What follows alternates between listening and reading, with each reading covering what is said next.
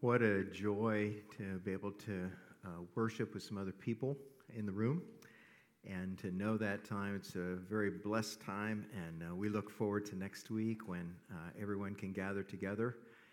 Those that feel safe will come and be part of worship next Sunday at 10:30, and we're very excited for that time. Hope that you'll be one of those who chooses to do that. Continuing a series today, Questions That Deserve an Answer. When his 3-year-old son was diagnosed with a degenerative disease that meant that he would only live into his 20s, Rabbi Harold Kushner tried to answer that unsettling question that so many people have tried to answer in the past. The question is simply this: why do bad things happen to good people? After he arrived at an answer that he was satisfied with, he wrote a book with this question as its title. And over 4 million people have turned to Rabbi Kushner's answer to that question. But unfortunately, Kushner got it wrong. Kushner had concluded that there are only 3 possibilities when it comes to understanding suffering and God in this world.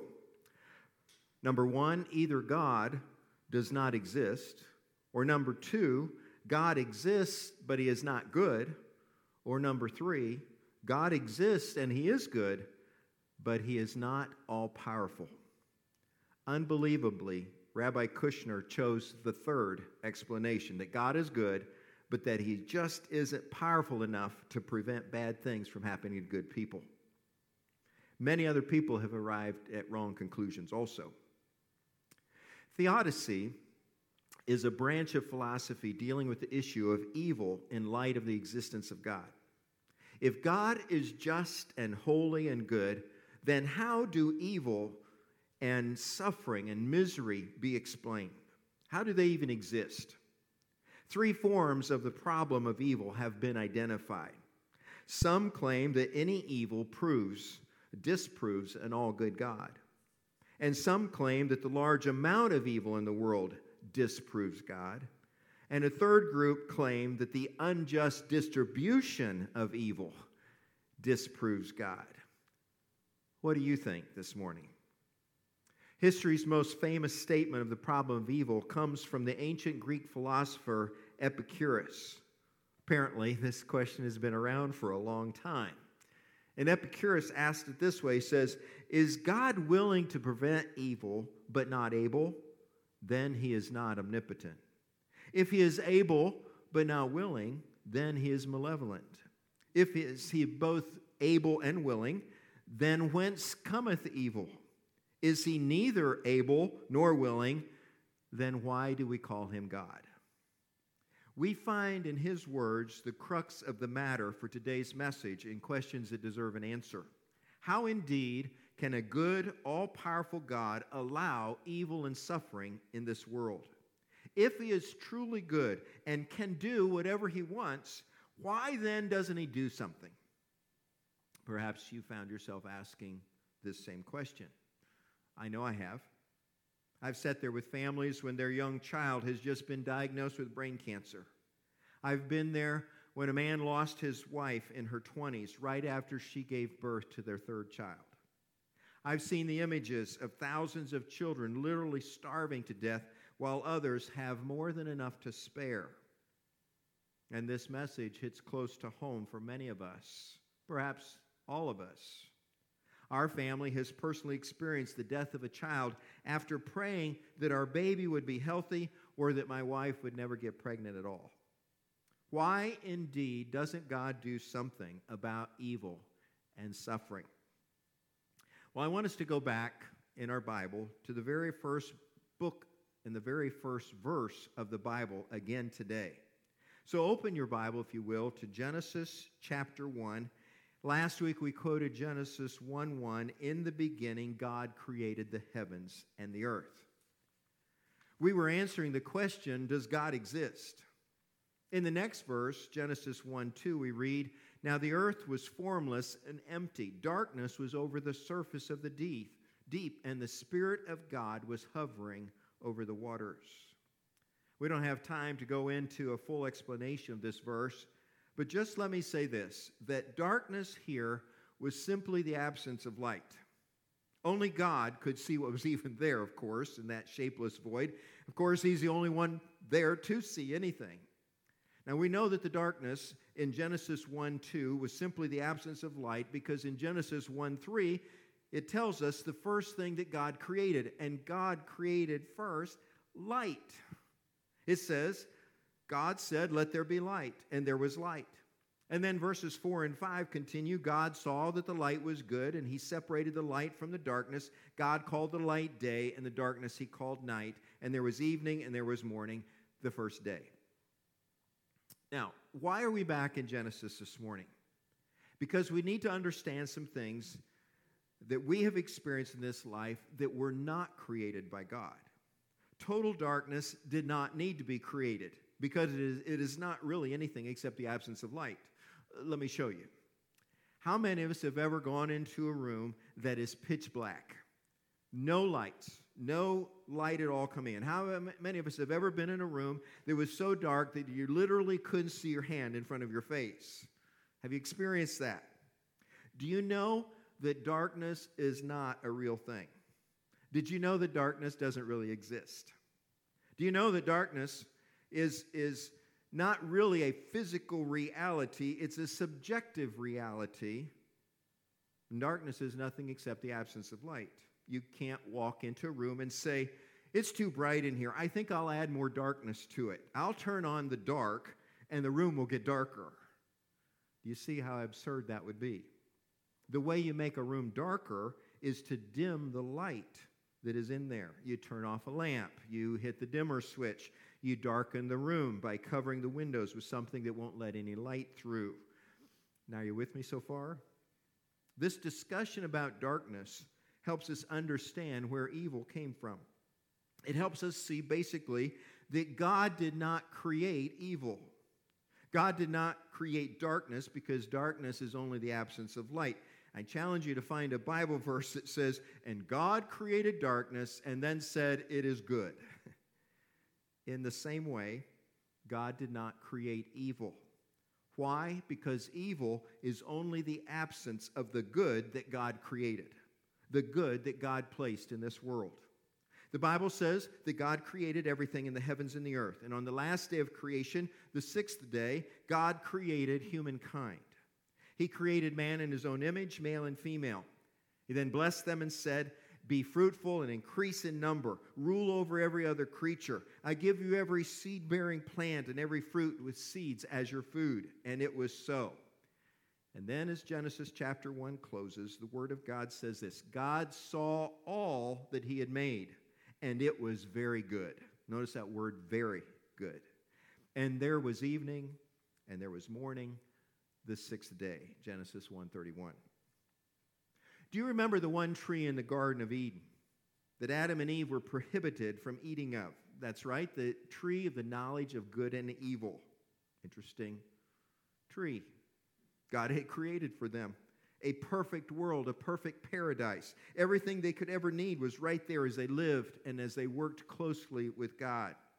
There was really only one rule, one thing that they needed to avoid. They were told not to eat of the tree of knowledge of good and evil. For God knew that the paradise God created would be lost if Adam and Eve ever chose not to live the good life God had created for them.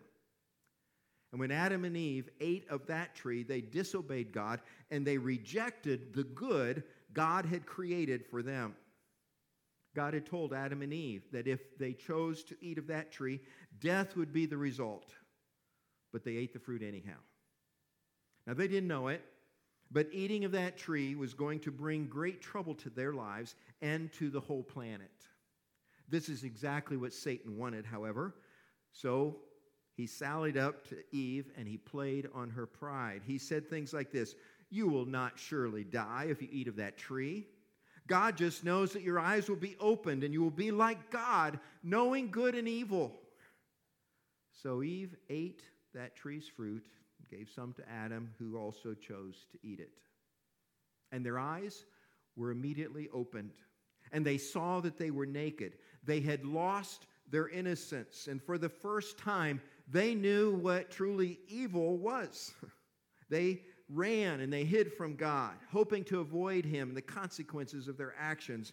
But God and the results of what they had done were unavoidable. God made them clothing to cover their nakedness from animal skins that came from the first creatures to die. Adam and Eve were put out of the Garden of Eden so that they would not eat of the tree of life and live forever in that ungodly condition. They had chosen something other than the good. Death was man's lot now, both physical death and eternal death. Sadly, God knew that this was all going to happen, but it broke his heart. He knew the results of their fateful choice would be catastrophic, so God also created a plan to redeem mankind through a Savior that he would send into the world, Jesus. And here's my point. God did not create evil. God created good. Just as God did not create darkness, God created light. God did not create hatred, God created love. But what God also created was choice. The choice to do good and to love. Basically, to obey God. But for these choices to be real, there had to be freedom to do something else. To not obey. To not choose good. To not love God. The choice had to be part of God's creation of man, who is a being with free will, free to obey or disobey God. That was the risk God was willing to take in order to have a relationship with people where they choose to love him. God's creation was a perfect creation. But for man to be created in the image of God, he had to be able to choose what he would do with his life. Would he choose the good God created, or would he go his own direction and suffer the consequences? By his choice, man created evil and suffering, not God. Man is responsible for evil and suffering, not God. Now, I will admit that Adam didn't wake up one day and say, I think I'll create all the evil and the suffering in the world that I could possibly create today. I'll just do that all today. He did, however, choose to disobey God. And then evil and suffering followed in greater and greater measure. God didn't create evil and suffering, but in his creation, he made them possible. There had to be potential for them, or the rest of the creation was a foregone conclusion. We would have just been robots mindlessly doing whatever God pre-programmed us to do. If God created mankind with free will, and he did, then he had to actually give us a choice, a real choice. And people can choose to love or not love God. People can choose to obey or disobey God. People can choose to worship and glorify God, or worship and glorify a God of their own creation, or even themselves. Pat Damiani said, when God first created the world, it was perfect.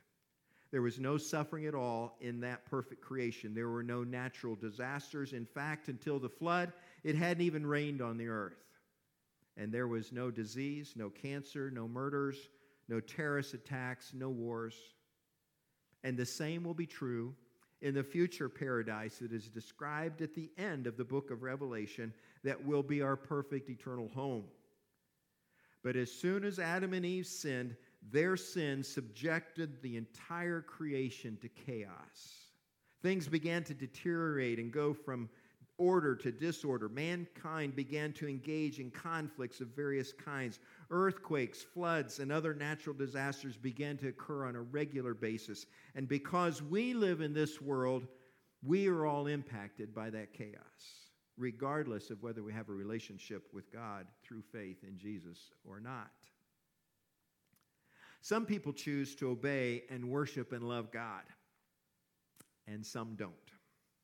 Some choose to walk in the goodness God created for us, and some don't.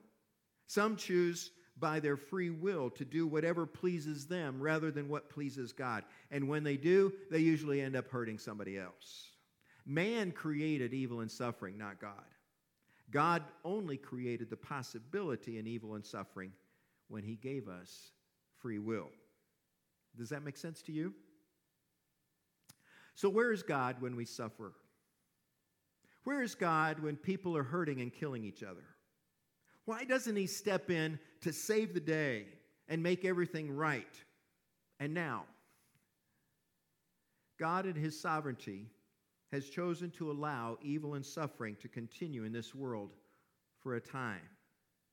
He has chosen to delay the day of justice, the day of judgment, we call it, so that humans will have time to repent and get their hearts right with him. Now, if God were to intervene, God were to suddenly step in and save the day, if he chose to step in, correct every sin, every injustice, every infraction, are you ready for him to correct you? If he was suddenly to make everything right, where would that leave you and me? Where would we draw the line for God and say, well, take care of them, take care of that problem, but don't deal with me? 2 Peter 3:9 says this, "The Lord is not slow in keeping his promise, as some understand slowness. Instead, he is patient with you, not wanting any to perish, but everyone to come to repentance." You see, the desire of God is that everyone would be able to come to him. He knows that is not going to happen, but he is leaving that door open as long as he can so that as many as possible could come to faith and repentance. Someday, God will bring everything to a conclusion, and men will have to give an account for what they have done. Those who have put their trust in Jesus to save them will be saved. And in the meantime, God is using our pain and suffering to teach us and to draw us back to him through Jesus Christ. Suffering is real. We see and we feel the effects of sin every day. We should not be surprised when we have trouble in this life. We live in a fallen creation, a fallen world. Jesus said, "In this world you will have trouble, but take heart. I have overcome the world." John 16:33. Even though God doesn't often step in to save the day, God cares what happens to us and sustains us through every trial. Jesus suffered the most evil any human being has ever suffered, so he understands what we are going through. Don't ever think that God doesn't care or that God can't possibly understand what you are going through.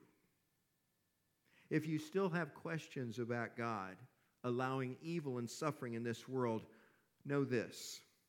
There's a lot of evil in this world, but God is still sovereign. God still accomplishes his purposes and his plans in spite of the evil that some people do. So lean on him, trust him that he knows what he's doing. As Jason Smith said, God used a lot of evil to bring about salvation for us. An innocent man was arrested and was unfairly and unjustly tried up to 5 times. He was beaten, mocked, spit upon, and murdered. If this is not evil, I don't know what is. But God planned it for good. Because of the death of Christ, we can have hope. This hope is the thing that gives us joy in this life. No matter what kind of evil may happen to us in this life, we know that God is working for good. All things work out for good for those who love God and are called according to his purpose, Romans 8:28. And because of the cross, we can also rest assured that God understands what it is like to suffer and to have evil done to him personally. No one can say to God, "You do not understand what it is like to suffer." He does, because our God was willing to suffer on that cross. And we can have hope. We can have truth to build our lives upon in this life until we go to be with him. May God encourage our hearts today, in spite of the evil suffering in this world, to know really where they come from and the one that we can turn to. Would you pray with me? Father, I thank you for this time in your word today. We thank you for these questions that bother us, that plague us, that need answers to, and we thank you that you have answered them. We thank you for the light that you give us, that you have brought to us light and goodness and love and peace and joy. These are the things that you have chosen for our lives. Help us to choose them as well. And we know that they are possible through our Lord and Savior, Jesus Christ. If anybody is here today and they're wondering these questions, they're trying to figure out what life means and why certain things are the way they are, may their hearts and minds be open to you. And may your word be able to speak clearly into our hearts today. We thank you for this time of worship. We pray for your grace and peace to be upon us as we share time today and as we go into this week. Our eyes are on you. In Jesus' name we pray. Amen.